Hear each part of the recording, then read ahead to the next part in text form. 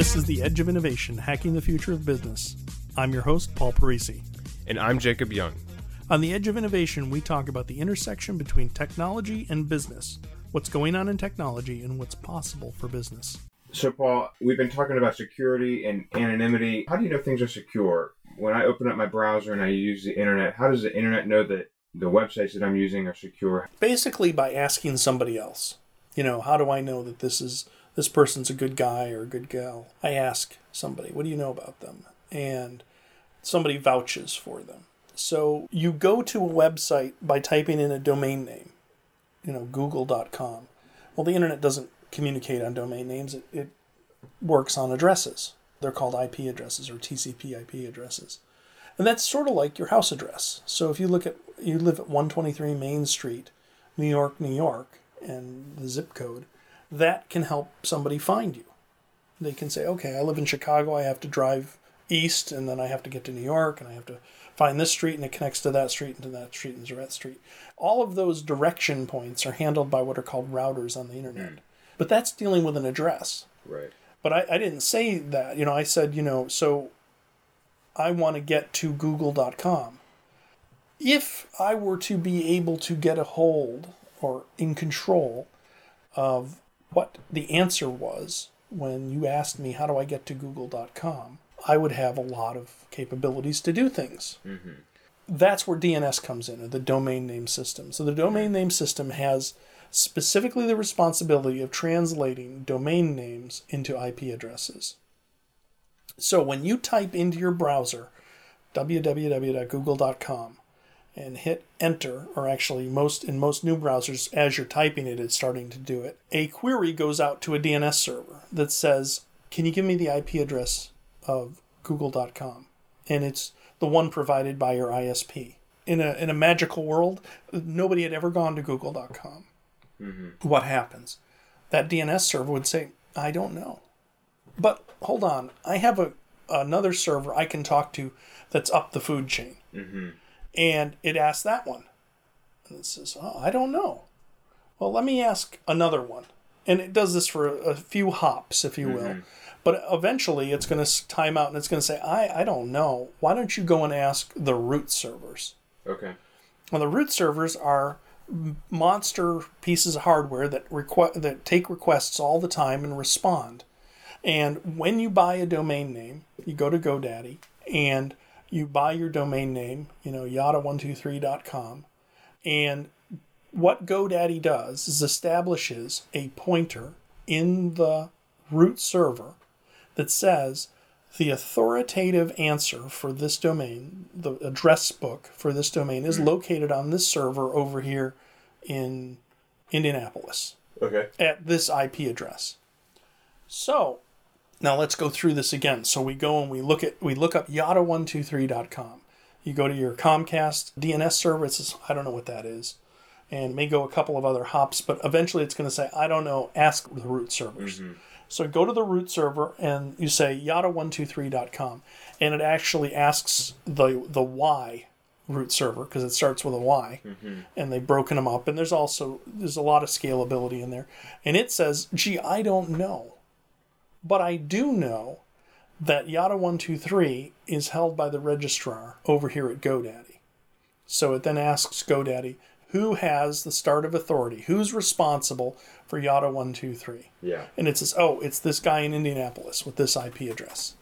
So all of that, so that IP address can come back to your machine, and it can then requery and say, okay, Mr. Guy in Indianapolis, what's the IP address for the web server for yada123.com? And it hands that back. Okay, so great. Now, if I could compromise that DNS server, and by default you use your ISPs, right. I could also set your DNS server to use a rogue one, and it would ask the question instead of to your ISP to that rogue server.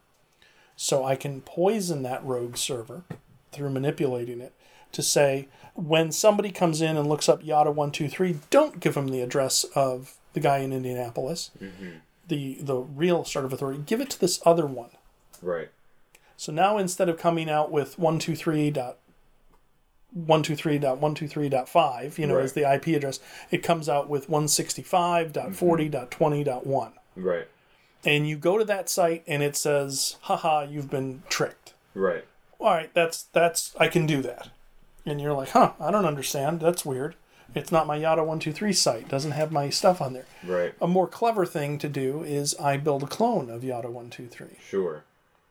And now you think you're at Yada123, you log in, and I then redirect you to the real Yada123, but I've captured your password and username. Or even more insidiously, your credit card information. Yeah, exactly. So that's what happens. Now we introduce this idea of encryption.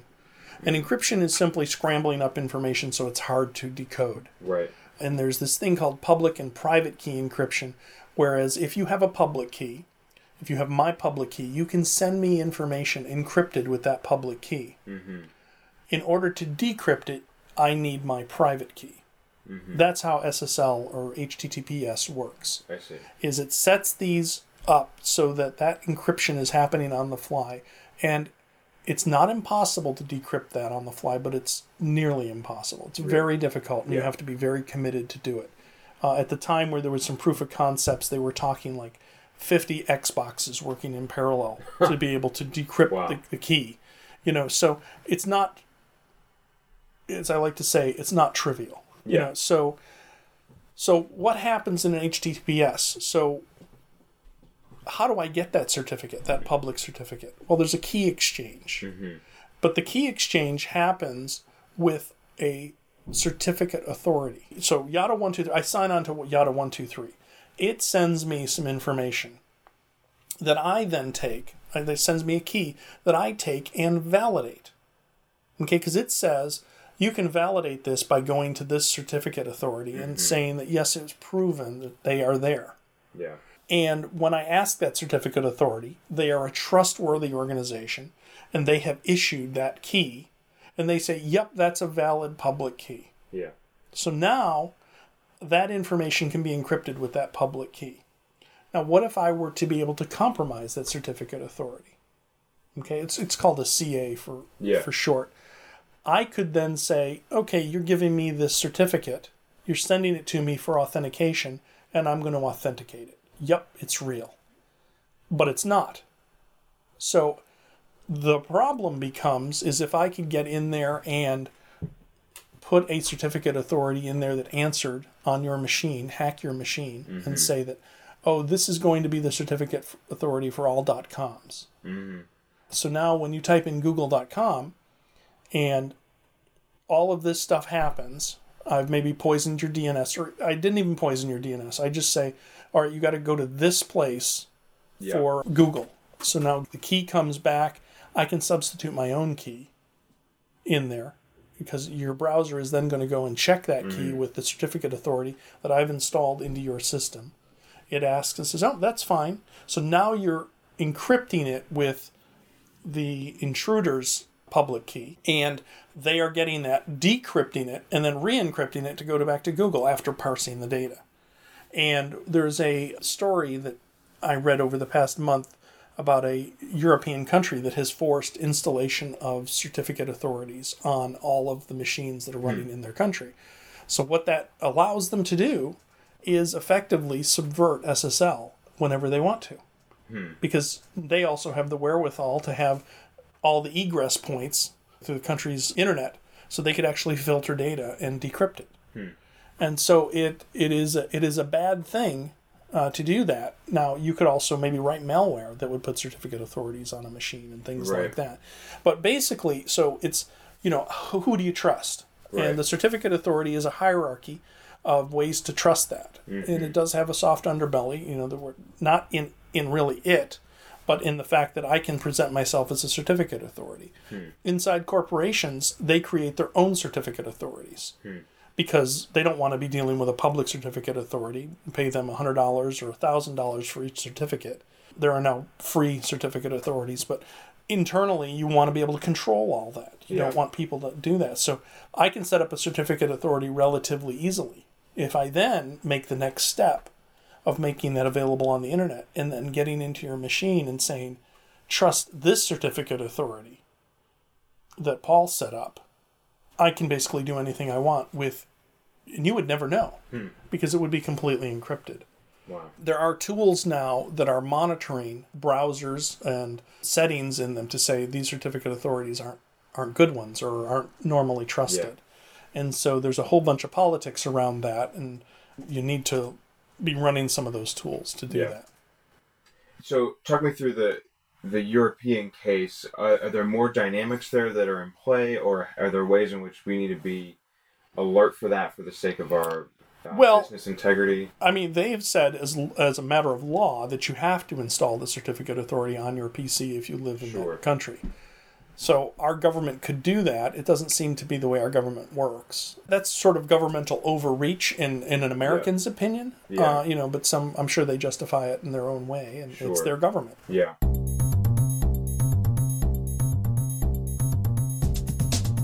I guess that means for any entrepreneur or any business, they have to be working with corporations or entities that are designing their website and doing their online interface that are highly above board. Well, I mean, up until recently, SSL was sort of an option, or HTTPS. Mm-hmm. SSL stands for Secure Sockets Layer, or HTTPS is HTTP, Hypertext Transport Protocol, Secure.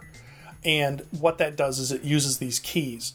Over the years, it's been relatively complex to implement an SSL certificate, and it's gotten a lot easier. Just recently, something came out, which is really it's a revolutionary idea, is a project called Let's Encrypt. And basically, they have produced a new certificate authority that is going to offer free, easy-to-implement SSL certificates. Interesting. And so we did it on a site today, and it took like a minute to do that. Google has also said that you get extra points if your site defaults to SSL.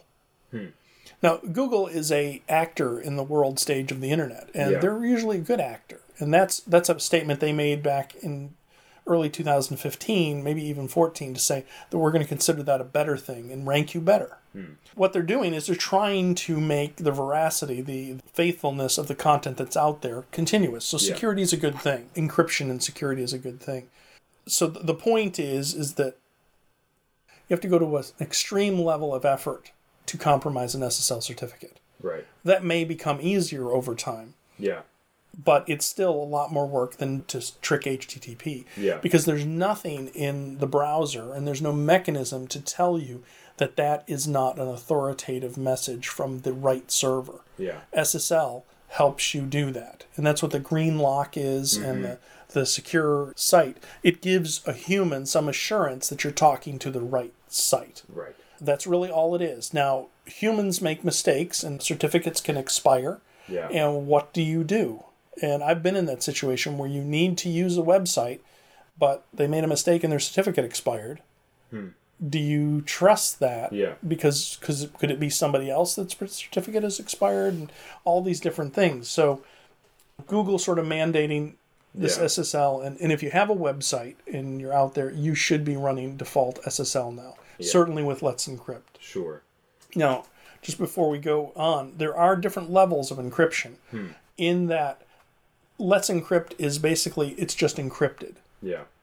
There's also ones that verify the identity of the company that you are connecting to. Sure. And that's where you get the green bar or the green, that they have gone to an extent to say, we've actually found the people or the corporation that are responsible and they exist. Oh, that's and good. They can be tracked. Yeah. They can be found. Right. There's some place we can go and get them. Whereas a Let's Encrypt just says it's encrypted. It's not easy to snoop that data. Yeah. But now when you get that green bar, that authorization, it's saying that these are actually who they say they are in the certificate. Because you can open up the certificate. I encourage people to click on that green bar, and you can see all the identity information of who the company is. And the green bar that you're talking about, where is that located? In the browser. Okay. There's usually a green next to the URL. You'll see a green signification. Okay. Little green area where you can click on the lock, and it'll show you who authorized them and what the information is that they authorized. I gotcha. So I'm just envisioning an entrepreneur, and let's say that she is trying to put together her company, a dynamic that she wants to have on her research for a CTO for the company is going to be something along the lines of, is the person that she's trying to hire in this situation familiar with these categories, familiar with SSL, familiar with these dynamics of encryption and levels of encryption as a point of just basic integrity for the company that she's trying to found? Well, I think there's a couple of different things. I'm not a huge sports fan, but let's talk about, what do you know? Do you know about football? I've heard of it. Yeah, well, most people say, yes, I do. Yeah. And it's like, but there's a huge spectrum of somebody knowing about football. Yeah. They may know the teams. They may know the mascots. They may know all the rules. And so when you ask somebody, and this is a tremendously difficult thing, DNS is 3 simple letters. SSL is 3 simple letters. But they're very complicated. Yeah. Actually, DNS is very complicated, and it can be messed up really easily.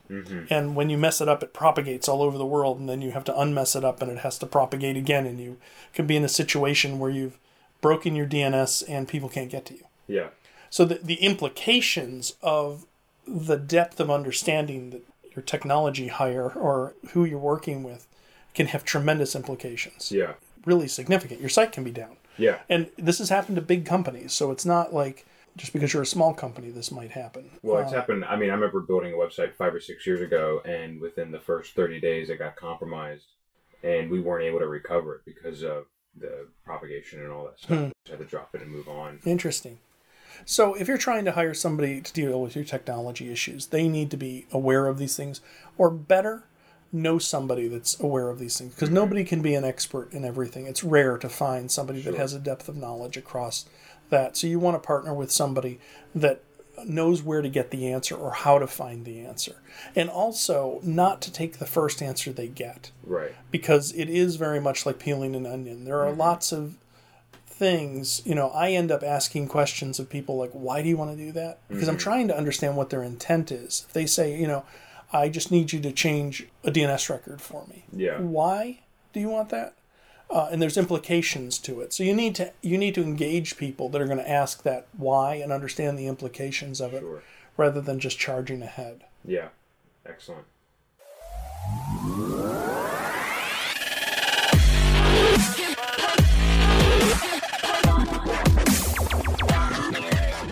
The Edge of Innovation is brought to you in partnership with Savior Labs. Savior Labs exists to help businesses mature and strategize for the future. Learn more about Savior Labs at saviorlabs.com. Thank you for listening to this episode of The Edge of Innovation, Hacking the Future of Business. For the show notes and more information about Paul, please visit paulparisi.com. The Edge of Innovation is produced by Jacob Young in conjunction with copious amounts of coffee. Music on today's episode was from bensound.com.